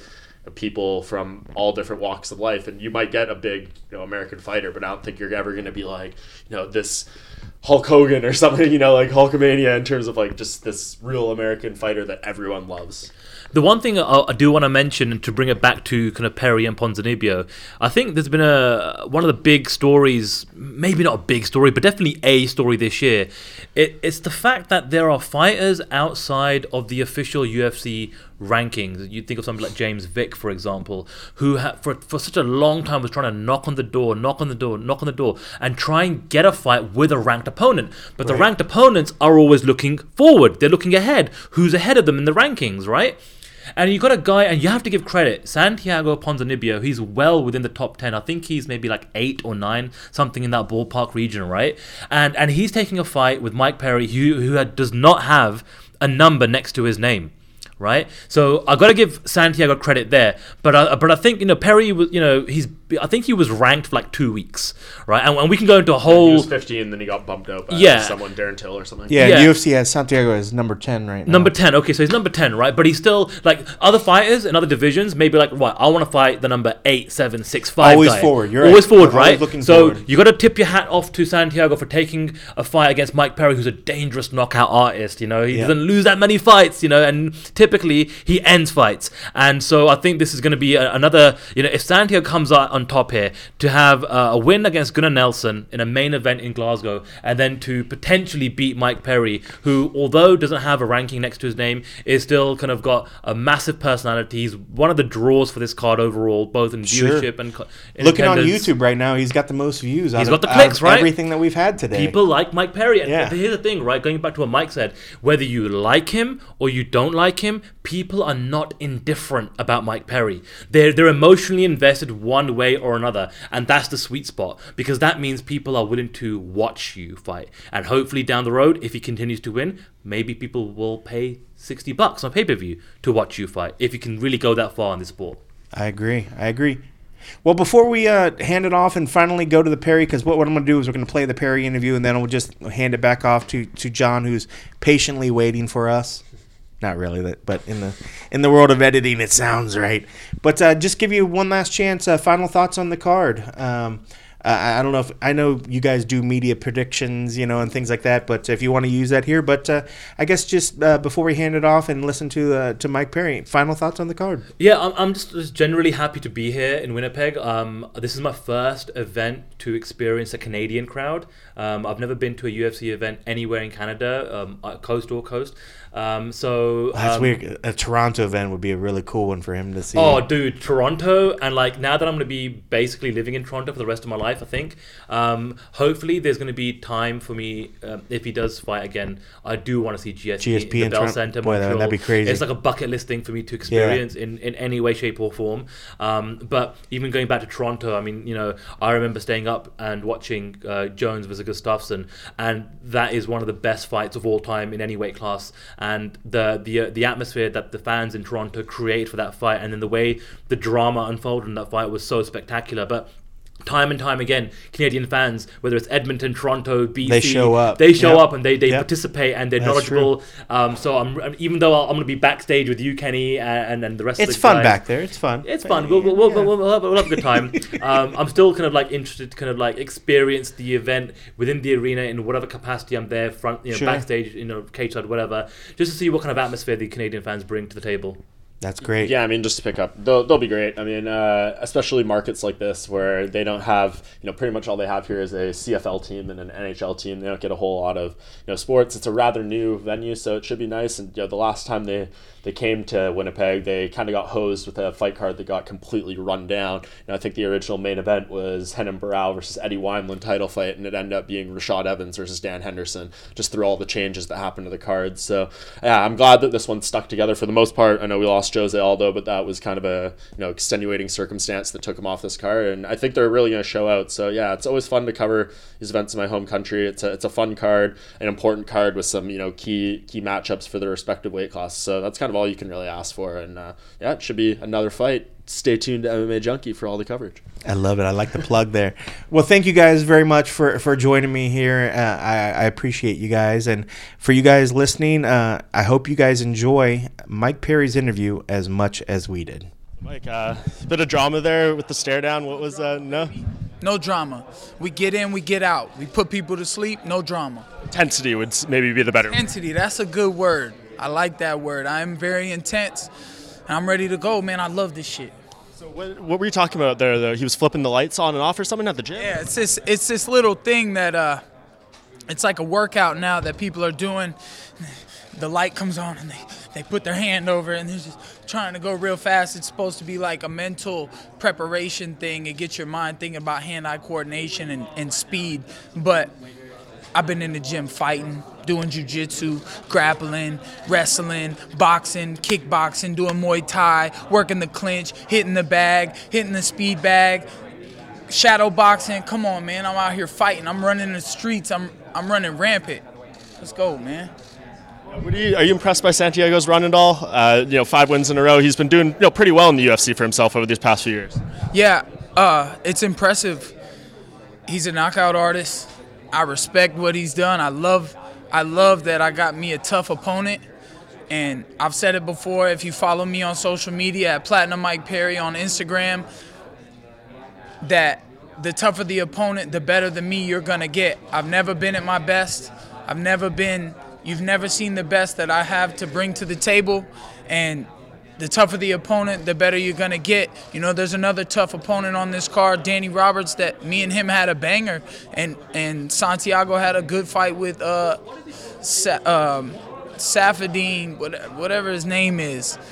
You know who I'm talking about, the local Canadian. He's a good fighter too, so that's a good fight to watch, And that fight will say a lot because Danny brought out some good stuff in me, but I've learned a lot since then, and I want this man to be able to take it because the more he can take it, the more fun I'm going to have. Did you watch his last fight with Gar Nelson? I did. I watched it. That's about the only fight I really watched because, I like to study from the most recent that my opponent had, the most recent event or fight. And, it was only a minute, but it showed me I know exactly what I'm standing against. I'm going to stand in the middle of the octagon, and he's going to bounce around and move and try to find that range, and I'm gonna time that range, and he's gonna come in, and I'm not gonna move. I'm gonna slip out the way and catch him with the counter, and I'm gonna knock him out unconscious in the first round, guaranteed. The reason I asked is just because after that fight, Gar Nelson and his team were saying that he poked him in the eyes, and that led to the knockout. He likes to throw punches like a middle school girl. He likes to open his fingers and go like this. I don't know if he's trying to palm at the hands or it looked to me, I've seen some videos where he was literally trying to stick his fingers in people's eye, and he also does this one too where he sticks the knuckle if he can land it in your eye. I like that. Come with it, bro. Let's see if your finger goes in my mouth, it might get bit off. I don't know. So that's not something you worry about? You're not going to have a conversation with the refs, say look out for that, a little more than other things? No, I think the way life goes, God got my back. I've been poked in the eye a few times in this training camp, and a couple of my training partners were like, oh, and I was like, no, keep going. That's good. I like it. Let's go. And it didn't stop me. It didn't faze me, not for 1 second. This is what I do, man. I live for the pain, right? Yeah. Are you pleased with the way the UFC's got behind you? It seems like, for someone with only 5 fights in the organization, you're getting, a lot of push, a big platform, Fox card and everything. Is this how you expect it to go, or maybe it exceeds your expectations a little bit for this point? Other than how I'm doing what I'm doing with all the knockouts, the aggression on how I'm letting you know obviously I believe in what I'm doing and how I'm doing it. First round management is definitely helping me with that as well, because you know they know the numbers to call, they know how to get me out there, they know the media platforms, and you know, we're just trying to show the world America needs a fighter like me, and I'm the one that y'all got to get behind. We need y'all support. And if you're going to put your money on anybody, I'm the underdog this weekend. I'm paying lots of my homies' rent this month. Yeah, and it seemed like originally, or a few months ago when you were overseas, that maybe the Darren Till fight was going to happen. He was supposed to be here this week. He's not going to be now. I think he had some personal stuff going on. But is that a fight that you're expecting to have in the very near future? Yeah, absolutely. It's definitely a fight we're looking for. But we'll see if he's man enough to come to my hometown. He wants me to wait till March, UFC London. Who wants to come fight me at UFC Orlando at the Amway Center in my hometown? Who's man enough to face me in front of my people? I'm man enough to go to anybody's town, face them in front of their people. It don't change nothing for me. It's just going to be more embarrassing for you. And it seems like there's a lot of criticism towards Tyron Woodley among other contenders, but it seems like you are one of the few guys that has a lot of respect for him. Every time you talk about him, it's very positive. Why do you have that outlook on Tyron, as opposed to how some other people view him as a champion? I believe Tyrone is better than Tyrone believes he is. I believe he's a great champion, and really it's not his fighting ability that I respect so much. It's the family man that he is, the businessman that he is, the people person that he is. Those are all great things that a champion should have, and those are the things that I look up to. But when you look at him, are you still thinking in the back of your head that's a beatable guy that I'm gonna eventually want to take the title from? Everybody can go to sleep, and if I put this hand on your chin, that's what's gonna happen. You mentioned the U.S. fans and trying to get the U.S. fans around you. Other countries like Brazil, they seem to rally around their fighters better than what most fans in the U.S. do. Why do you think that is, and what will it take to get the U.S. to start rallying around their fighters? Is it because they have too many fighters in the game, and what do you think the issue is? I don't know if it's too many fighters or, maybe they've been let down so many times. They put their faith in someone. I mean, Floyd Mayweather was the best American fighter, and he was a boxer. MMA fighters come in here, they don't get the knockouts like I'm getting, and, when you expect them to win, they let you down. I'm not going to do that, man. I did that once. I learned my lesson already, and it was just a decision. So, I'm looking forward to the future, and we'll see if America gets behind me. I need to get everybody tuned into this. This is the best sport in the world. I don't know why we don't have more fans than WWE. What do you think it'll take to get to that next level as the sport as a whole? Letting everybody know what I'm doing here. That's what it is. That's the reason that me talking is getting me where I'm going, because I'm telling people what's going to happen, and then when it happens, they starting to realize, okay, this ain't no joke. So I'm just trying to grab their attention, and when they're paying attention, do something spectacular.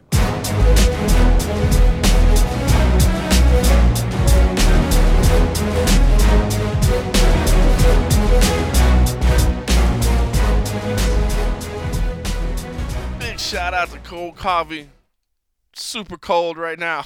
Just trying to stay warm up there in Winnipeg, Manitoba, Canada. I gotta say, man, I ended up not going to this one just because, I had family coming to town, and it was a good opportunity. But I'm gonna say, there was never a part of me that wanted to go up there. When even Canadians are like, they announced this event, and even Canadians were like, "What? Winnipeg in December? What are you thinking?" When even the Canadians are saying it's ridiculous, it's probably pretty freaking ridiculous. So glad I'm not up there, but I will be working. My mom flies back home on Friday, so I will be working from my office. I'll be watching it on TV, and I gotta say, this is a pretty damn good card. Doesn't sound like ticket sales are doing too terribly great up there in Winnipeg, but I not being there, I don't know that 100% for certain. I don't know what the logic behind that is. I mean, maybe it's just so damn cold, people don't want to get out, or maybe being so close to the holidays. It's always the year-end event here in Vegas, it's a tough sell sometimes. I mean, I don't know. People's got their money. People got stuff going on, right? They got stuff to pay for, and maybe those tickets aren't in their budget. So, but it's a good card. It really is. Of course, Robbie Lawler versus Rafael dos Anjos in the main event. Gotta love that. Man, both these guys are capable of violence. I think in my staff pick, I lean towards Rafael dos Anjos. He's looked like just a different animal since moving up to 170 pounds.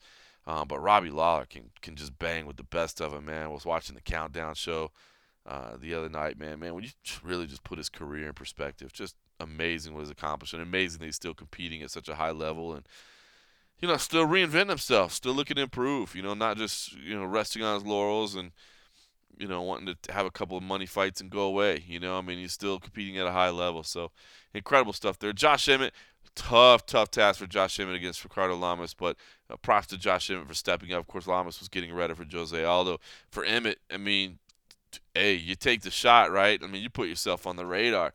And if you lose, I think the UFC says thanks for doing us a solid.